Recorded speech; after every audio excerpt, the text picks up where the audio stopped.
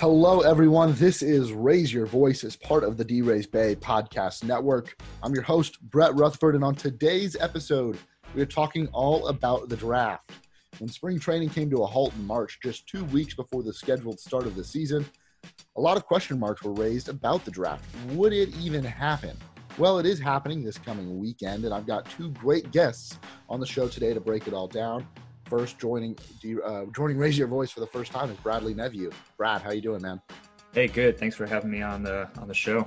And also joining the show today is JT Morgan, another great writer at D-Raise Bay. JT, how you doing, buddy?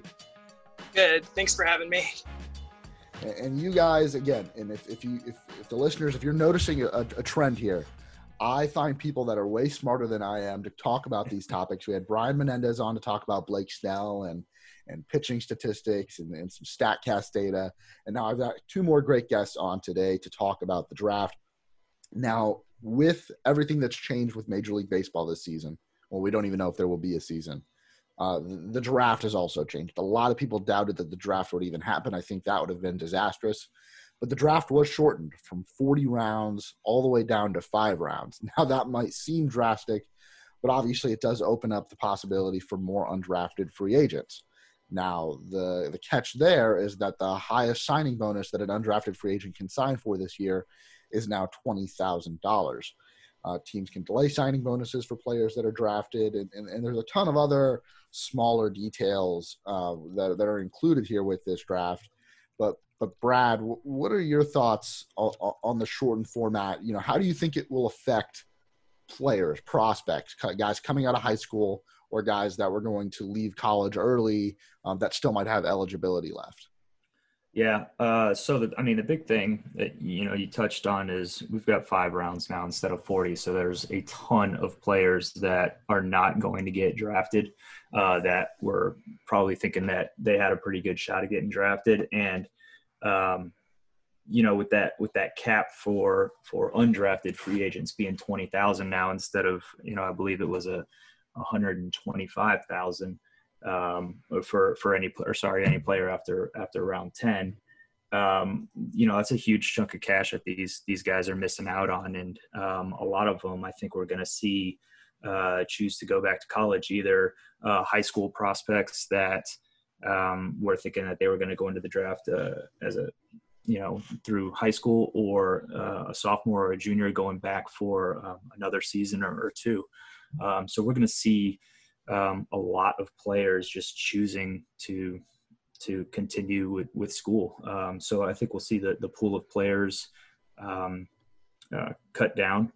That said, I still think we've got a pretty good crop of college players to choose from in this draft.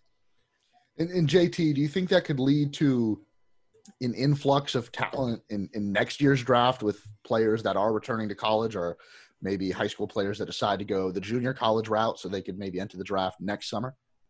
There will be a snowball effect in the next 2 drafts from players not being able to sign this year. And how do you think teams will deal with that in with this draft in terms of signing bonuses? As far as signings bonuses, it's going to be a 5-round draft, so we're going to have almost 200 players drafted. And typically for players that will get realistic signing bonuses, it's usually going to be about double to triple that. So We're going to see probably about 200 to 300 players opt to go either stay in college or go to college, either junior college or a 4-year route.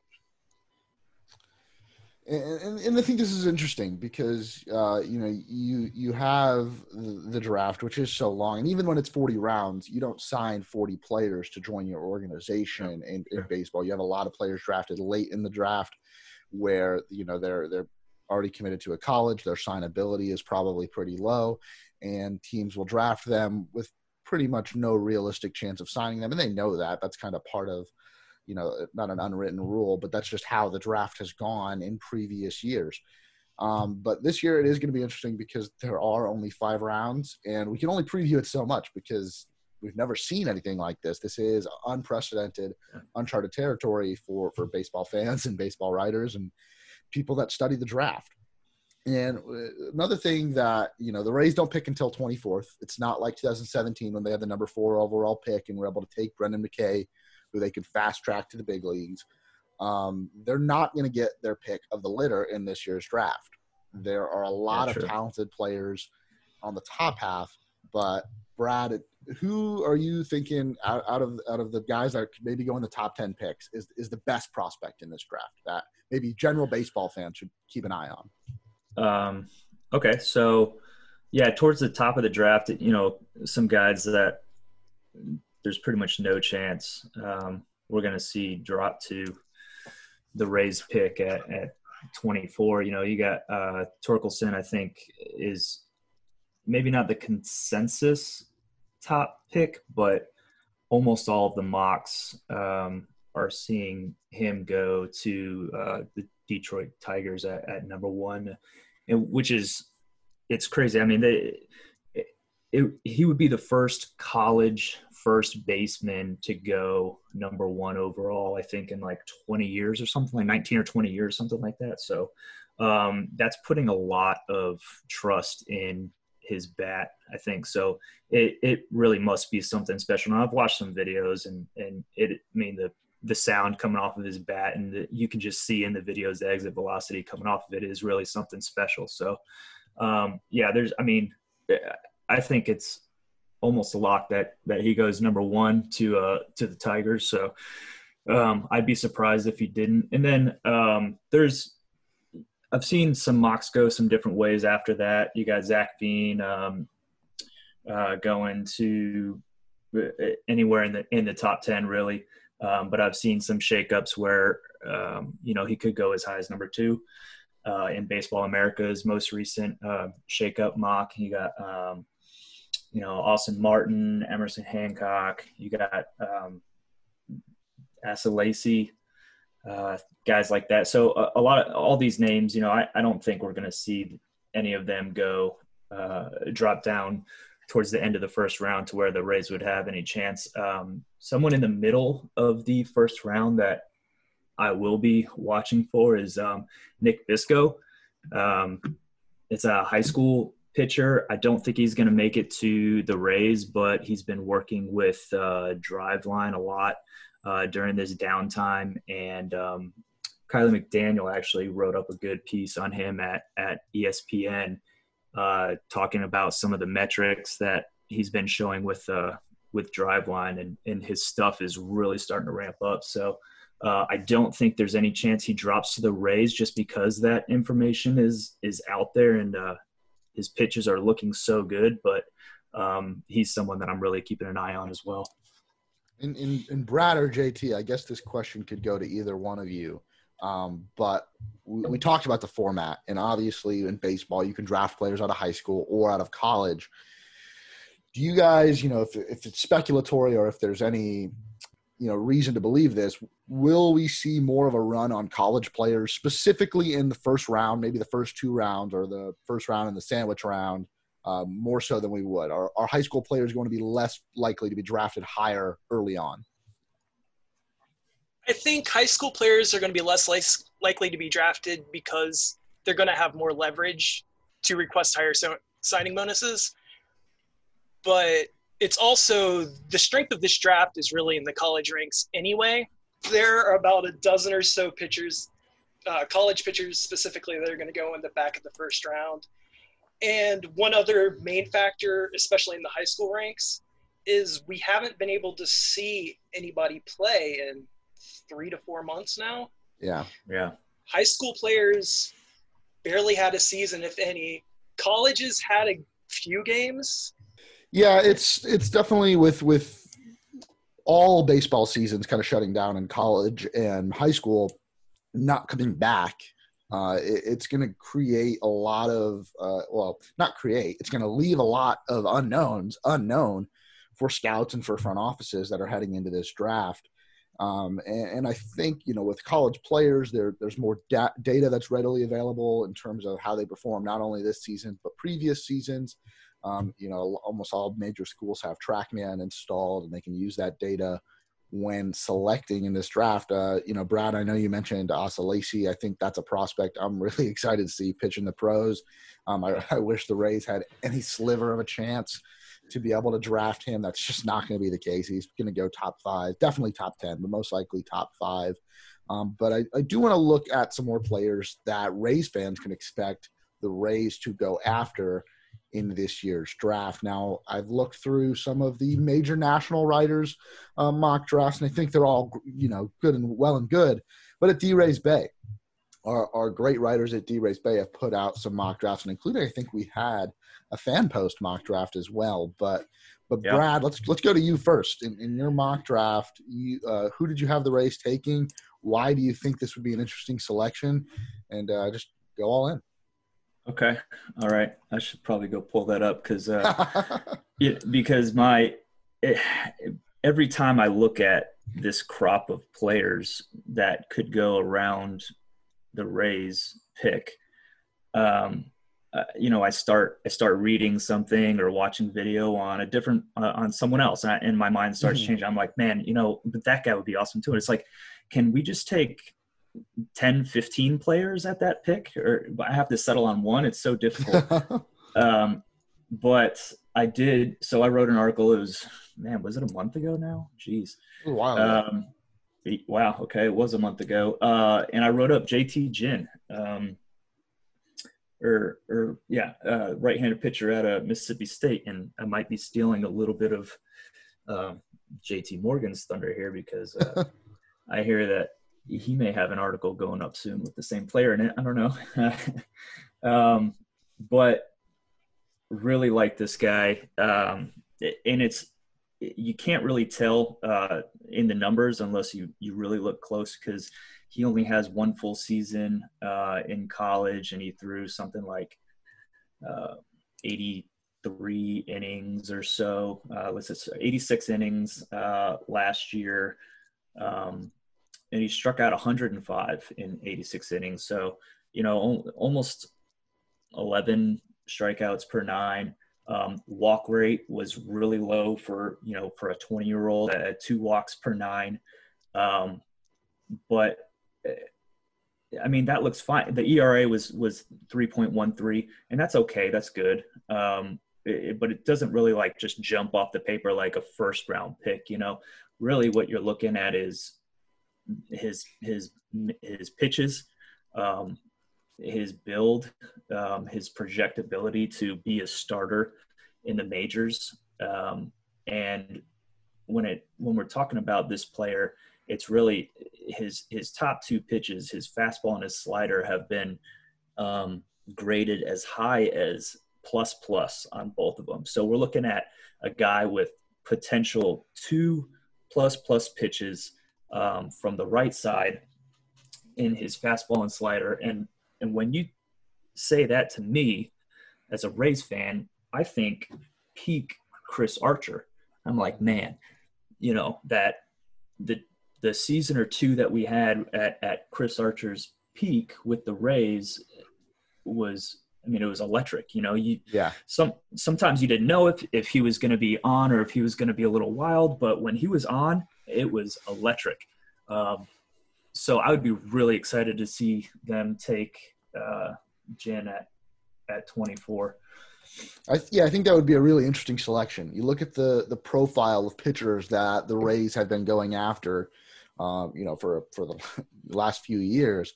High strikeout, low walk, electric stuff, a nasty slider. I think that is a pitcher that not only the Rays, the rest of baseball would love to have on their roster. But JT, what do you think makes JT Ginn such a great prospect coming out of Mississippi State? He has 2 of the most electric pitches in the class. If it wasn't for – if he didn't go down with Tommy John surgery this spring, he likely would be a top 10 pick right now. The Rays wouldn't have a shot at him. Yep. Yeah, no, I definitely think that is a guy they need to look at, and the Rays have never really shied away from pitchers who have had, Tommy John in the past, and they've actually, gone out of their way to find pitchers that they can get really good value out of because they've had Tommy John surgery in the past. Looking around, Danny Russell, In his mock draft, he went with the Rays, taking Cade Cavalli, another right-handed pitcher out of Oklahoma. Holman Lee had taking Dylan Dingler, a catcher out of Ohio State. Now, I know we've talked about the amount of college pitchers in this year's draft that are good enough to be taken in the first round, but Dylan Dingler as a catcher is an interesting selection. I think the last time the Rays took a catcher in the first round was Nick Schufo, which didn't go all that well. But Brad, Dylan Dingler, is he good enough for the Rays to be looking at in the first round? I mean, I think you just have to get him for that name alone, right? It is the best name I've seen. That's an 80 grade baseball name, Dylan Dingler, out of Ohio State. I mean, a catcher towards the end of the first round, like you said, Nick Schufo. That was a while ago, but yeah, he was a high school catcher. Yeah. So it's a little different here. We have a little bit more information on Dylan Dingler now. He's 21. He's done some really great things at Ohio State. He's known well for his defense.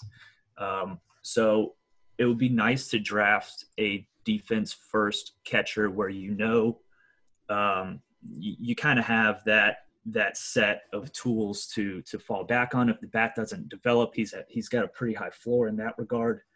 He calls a good game. He's got a good arm, things like that. But when you start looking at the numbers in some of the videos from this year in particular, the short season that he had, I think it was like 58 plate appearances. Mm-hmm. The ball just started flying off of his bat this year. And because of that, I think we're seeing his name start to creep up the board. Like a month or 2 months ago, we were seeing him going second round, comp round, and now I'm seeing mocks with him going before the Rays even pick at 24. So I don't know if that would surprise me if that happened next week in the real draft, but if he's still available there at 24 when the Rays pick, I think they really got to consider him. I know it's a strong college pitching class, and it would be tough to pass up on some of the college pitchers if they fall to the Rays there. But I really like Dylan Dingler. I'd be totally fine. I would love it if they picked him there. You look at his stats at Ohio State, and for this past season, extremely small sample size. We have to preface it with that. But his OBP there in his 3 years went from 332 in his first year, 392 in last year, and then all the way up to 404 this past season.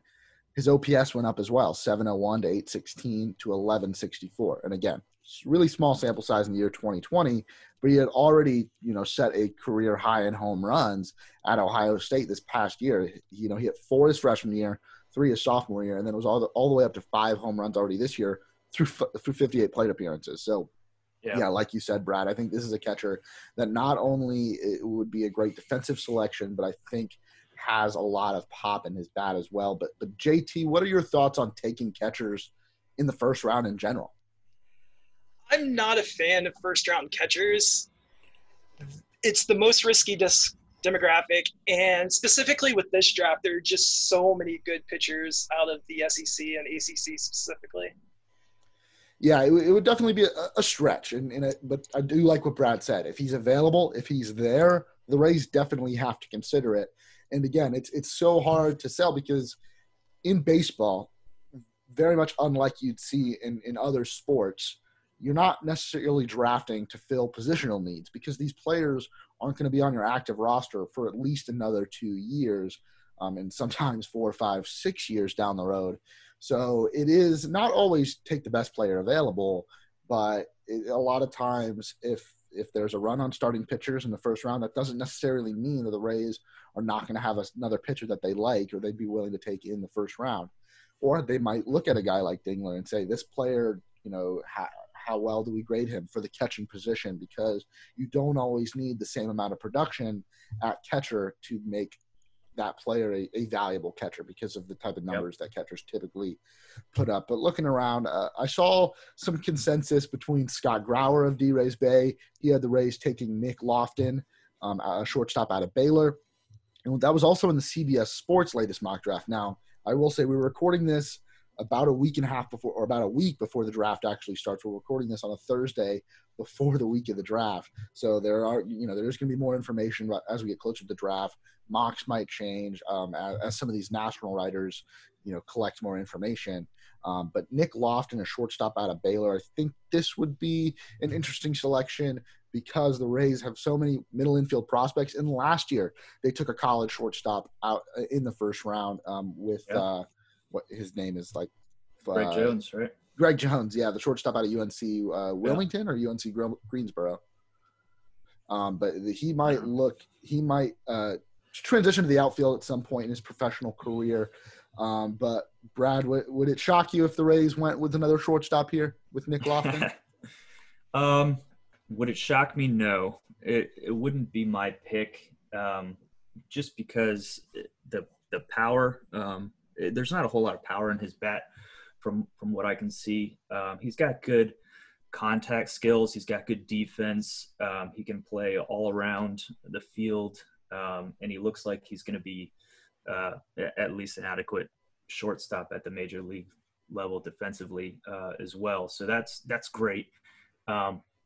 But there's a lot of pressure. I mean, I guess playing shortstop takes a lot of pressure off your bat, but I mean, the bat has to be something to play at the major league level. So if I don't know, I haven't really thought about comps for Nick Loftin, but when you look at guys like Lucius Fox in the Rays system right now, where he's a good defensive shortstop, but the bat hasn't developed at all, that's what worries me here with Nick Loftin is, is that bat going to come around? Is it going to play when he starts seeing more advanced pitching and they know that there's not a lot of power behind that bat?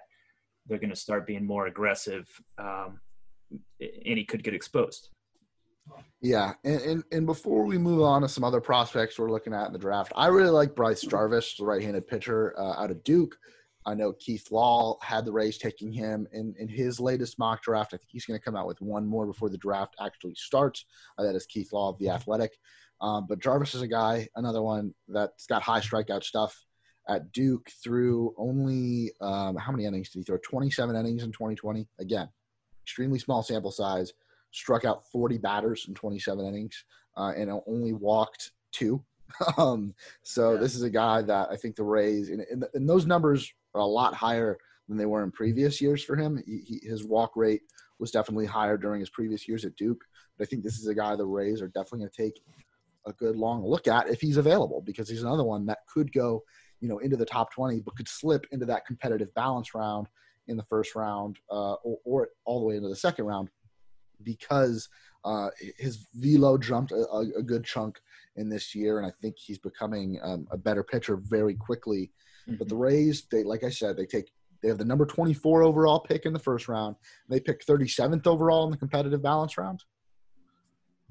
Yep, that's right. And Bryce Jarvis, depending on which list you look at or which mock you looked at, he could be right around there at 37. I'm looking at Baseball America's top 500 right now, and he is the number 37 top prospect right now, according to this list anyway. So, like we've been saying, with so many good college pitchers in this crop, you got to think the Rays are going to take at least one within these first couple of picks. So if they do something like catcher in the first round, or even if they take a college pitcher in the first round, it doesn't really matter.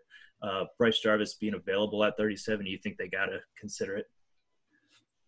Yeah, and Jarvis is, if he's available at 24, but there are still other guys that either you like more or you like just as much, you might take someone else and say, hey, maybe Jarvis will fall to us by the time we pick again.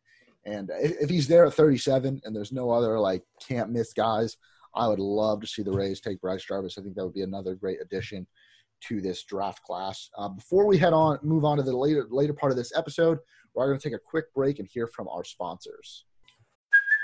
Hey, it's Kaylee Cuoco for Priceline. Ready to go to your happy place for a happy price? Well, why didn't you say so? Just download the Priceline app right now and save up to 60% on hotels. So whether it's Cousin Kevin's Kazoo Concert in Kansas City, go Kevin, or Becky's Bachelorette Bash in Bermuda, you never have to miss a trip ever again. So download the Priceline app today. Your savings are waiting. Go to your happy place for a happy price. Go to your happy price, Priceline. And we are back here on Raise Your Voice. Again, I am joined by Bradley Neveu and JT Morgan. And we're talking about the MLB draft. And we spent the first half of the show talking about players that you could expect to go high up in the first round and some players that the Rays might take a look at in the first round. But there are more than just the first round in this weekend's draft. Only 5, but there are more picks. But JT, are there any prospects that you think fans should keep an eye on for the later rounds in this draft? Well, I'm not a fan of taking catchers early in the draft. You do have to take them at some point. Mm-hmm. So I do like Cale Emshoff out of Arkansas Little Rock. Okay. It's a defensive catcher with big raw power. He missed 2019 with Tommy John surgery and performed well when he came back this year. And Brad, are there any players that, maybe included in your mock that maybe, they won't go to the Rays because it's so hard to project how a draft's going to go in the later rounds, but guys that you really like in this class? Yeah, sure. Before getting to the mock that I wrote, if we want to stick with the catcher theme, because that seems to be the big theme of this podcast, I just want to throw out there if Dingler doesn't happen, God forbid we don't get Dylan Dingler. You got a couple of high school catchers that we could pick in the comp round or even the second round in Drew Romo and Kevin Parada, and they both there's write-ups all over the internet on both of these guys. They look good, they sound good. Like JT was saying, you do got to draft them at some point. So if we kind of strike out on them in the first round, in the comp round, I'd like to see them pick one a little bit later in this draft, because I do think, this draft is kind of full, or it looks good on college pitchers and catchers as well. So it'd be nice to take advantage of that while we can. But in my article, I have Enrique Bradfield going round 2, pick 57 to the Rays, in large part for his 80 grade speed in center field. He looks like an amazing center field defender. And I'm sure he's still a little raw because, he's a high schooler, but man, the tape on him just looks good. There's going to be issues there, or there may be issues there with the power behind the bat, like I was talking about with like Nick Lofton or the Rays' own Xavier Edwards or Lucius Fox. But when you have a chance to take an 80 grade tool that late in the draft, I think you got to heavily consider it. Yeah, and it's similar, I think, to Greg Jones, who they took last year in the first round, a high-speed guy that could move to a position like center field or anywhere in the outfield, and he performed very well in his first year of professional baseball. But it's going to be interesting. Again, the Rays, or no major league team really drafts for positional needs. You draft where you think you can get the most value out of a player once it's time for them to play on an active roster. But I want to move on to the segment of this show that really makes this show. I brought you guys on here for your expertise on the draft and for your insight that I think all of our fans will enjoy. But I really want you guys to be able to raise your voice. That is the name of the game here. We've talked about shortening to 5 rounds. Now, this has been met with a lot of blowback from writers, from people that are involved in the college game or the high school game. And JT, I guess I'll start with you. Was shortening to 5 rounds the right decision? I don't know if it was the right decision for 5 specifically. It had to be shorter. Yeah. And what was there? Would you look at maybe 10 rounds, 20 rounds? How short should it have been? I think I would have preferred 10. And the bigger deal is the 20,000 cap for undrafted free agents. Okay. And what impact will that have on teams in baseball? It makes it where you basically can only sign, filler. Yeah. A lot of players are going to choose to go back, and I think that the data will be 5-10 years from now when you see how many players from this draft class have made it to the major leagues, how many have had productive careers in the major leagues. But Brad, what say you? Yeah, no, I agree. I would have liked to have seen 10 rounds. I don't know that there's a big difference. And, the reason that we have 5 rounds is because of COVID-19, because, we weren't able to scout out as many players. They want to keep people social distancing through the draft and things of that nature. I don't know that the difference between 5 rounds and 10 rounds would have been that big in that regard. But for the players that get drafted between, round 5 and round 10, that's huge. That's massive. So I would have liked to have seen that. But it is what it is.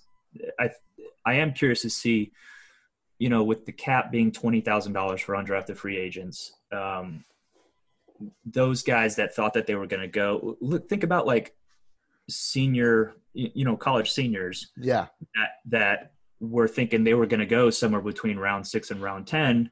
They were going to get a pretty good chunk of change, and now they're going to be an undrafted free agent, and the max they can take is $20,000. So they just took a huge pay cut, and they still may have a chance at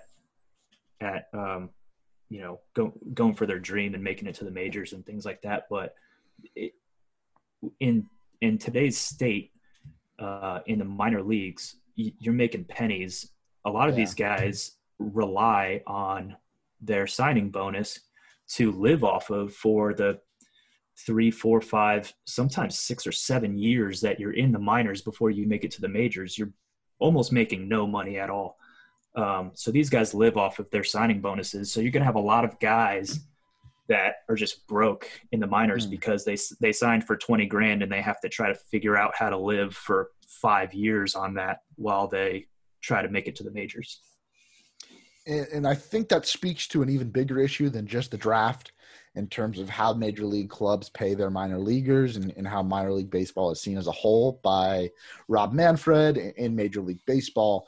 Brad, do you think with the $20,000 cap on players that are not drafted to sign, will that put any teams at an advantage or a disadvantage, like the Rays, who are a small market team who don't have the payrolls that some of the other big league clubs have? What impact will that have? Well, that's a good question. I could kind of see it going both ways. I don't have a great answer for that, because you look at, teams like the Yankees or the Dodgers or the Red Sox, and they just have more money than they know what to do with. They could go out and sign every undrafted free agent for $20,000. Where they're going to put them, that's another story, but they have the money to do that. Whereas the Rays, it looks like a bargain for them to get a lot of these guys at $20,000, and I hope that they utilize that. But I am curious to see what teams are really going to actively be, trying to get as many players to sign for $20,000, and what teams are going to take a step back and say, you know what, minor league is contracting anyway. Let's wait till next year. We'll just save our money. So I don't know which teams are going to go in which direction with that. It's tough to say, because you could sign a bunch of these guys and then you may not have anywhere to put them because the minor leagues are contracting. And even if, let's be honest, the best players that aren't drafted are most likely not going to sign, the top tier players. They're going to go back and either use another year of eligibility in college. They're going to go to college. They're going to look at other options. Now, but the best players that actually do sign that aren't drafted, and we got to be honest with ourselves again here, if you've got a $20,000 offer from the Rays and $20,000 offers from the Dodgers and the Yankees, now it's no longer a money thing. The Rays can't offer you more money to try to convince you to sign with them, even though, if you're a player, you might not be trying to go to the biggest market team or the most successful team. You might be looking at what's best for you. JT, do you think teams would be put at a disadvantage like the Rays? I'm not comparing the Rays to like the Detroit Tigers or the Baltimore Orioles, But do you think teams that aren't as much of a glamorous selection at the big league level, do you think they'll be at a disadvantage this year? I think teams that have a development history are going to be at an advantage. So okay. That's good for the Rays. The Rays are in a pretty good spot here, although so are the Dodgers and Yankees specifically. But yeah. The Rays are one of the top teams, especially if you were a pitcher that wanted to have, take your shot. Like, there are very few other teams that you would rather sign. If the money is no different, you might as well. Yeah, no, I think that's a good point. And what the Rays have done over the last, really, the last 15 years, I think, it speaks to how they can develop talent, how they can develop pitchers specifically. You got 2 Cy Young Award winners with the Rays that were both drafted to the team. I think that is a great sign for the Rays. But if I'm the best player and I do decide to sign in the Rays, we've seen it from players publicly. Maybe their dream or their idea of their dream of playing in the big leagues isn't necessarily at Tropicana Field. It might be at Dodger Stadium or Yankee Stadium. With that being said, though, I don't think that's going to hurt the Rays to a point where we can notice it statistically when it comes to production when these guys do play. I have no idea how many undrafted free agents are going to sign. It really depends how these first 5 rounds go and what options these guys have available, because when it comes to the college game, and I am more, I am a fan of the college game. I cover Florida State baseball, and I've, seen some programs all around the state and the country. Rosters are going to look completely different next year because the NCAA gave players an extra year of eligibility, and they're, I think, loosening, if not removing, caps for how many players you can have on scholarship, because you've got a freshman class coming in, and you've also got guys that were either going to leave early for the draft or it was their senior year that have been awarded a whole nother year of eligibility. How teams are going to manage that, I don't know. I think you might see freshmen or high school seniors that were going to become college freshmen that don't sign with big league clubs not going to D1 schools. They might go the junior college route because that provides you so much more flexibility when it comes to entering the draft next year. If you go to a D1 school, you've either got to play 3 years there or you've got to turn 21 within 40 days of the draft. If you go junior college, you could play 1 season there, head back to the draft, sign with a big league club, and move on with your career. So I don't know what this draft class will look like 5 or 10 years from now, which just kind of makes it more interesting. This is unprecedented. This is uncharted territory. But Brad, JT, any final thoughts or anything else you want to raise your voice on when it comes to the draft this year? The biggest thing I've heard about is there are a handful of teams that are going to have significant budget cutbacks even beyond what the pool they could spend in this draft. And that's going to cause some very interesting dynamics to try to get, underslot every single pick. And whether players are going to be forced to take those underslot deals, or whether another team is going to be able to step up and, sign more players, or not more players, but, have guys fall to where they can, pay them even a full slot bonus on a lesser, draft pick. Mm-hmm. Is going to be something to watch. Definitely, for sure. So that's a good point you make, and that gets me thinking. When you have a 40-round draft, if you go significantly over slot in a couple of your first picks, you've got 35 picks after that to fix that, to go a little under slot, or give $10,000 to the picks, whatever, 20 through 40 or whatever it is, and you can kind of finagle your way, fix that. When you have 5 rounds, 6 picks, there's not as much room to fix that, and so I do wonder, if the Rays go best player available at 24 and it's a high school player and they have to significantly pay over slot to get him to sign, how's that going to shake out for the rest of the draft? Or, do we save money in the first round and then we can afford to go over slot in the comp round or the second or third round, something like that. So I think the implications of over slot, under slot, they're going to weigh heavier in this draft, just because you don't have all those rounds afterwards to kind of fix what you did in the first couple of rounds.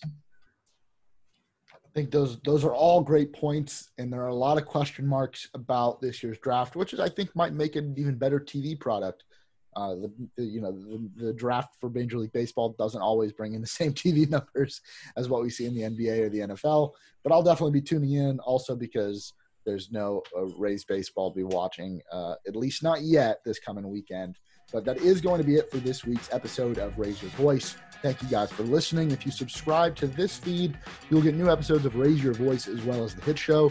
We're smack dab in the middle of their most beloved Rays player bracket, so make sure to check them out. They've got some great stuff. If your platform allows it, rating and reviewing this show is the best way to spread the B-Rays Bay podcast network so that more Rays fans can find us. I want to thank my guests, Bradley Neveu and JT Morgan. Also, make sure to keep checking out the great writing on braysbay.com, including from these two gentlemen. And we'll be back next week with a draft recap. I'll see you guys then.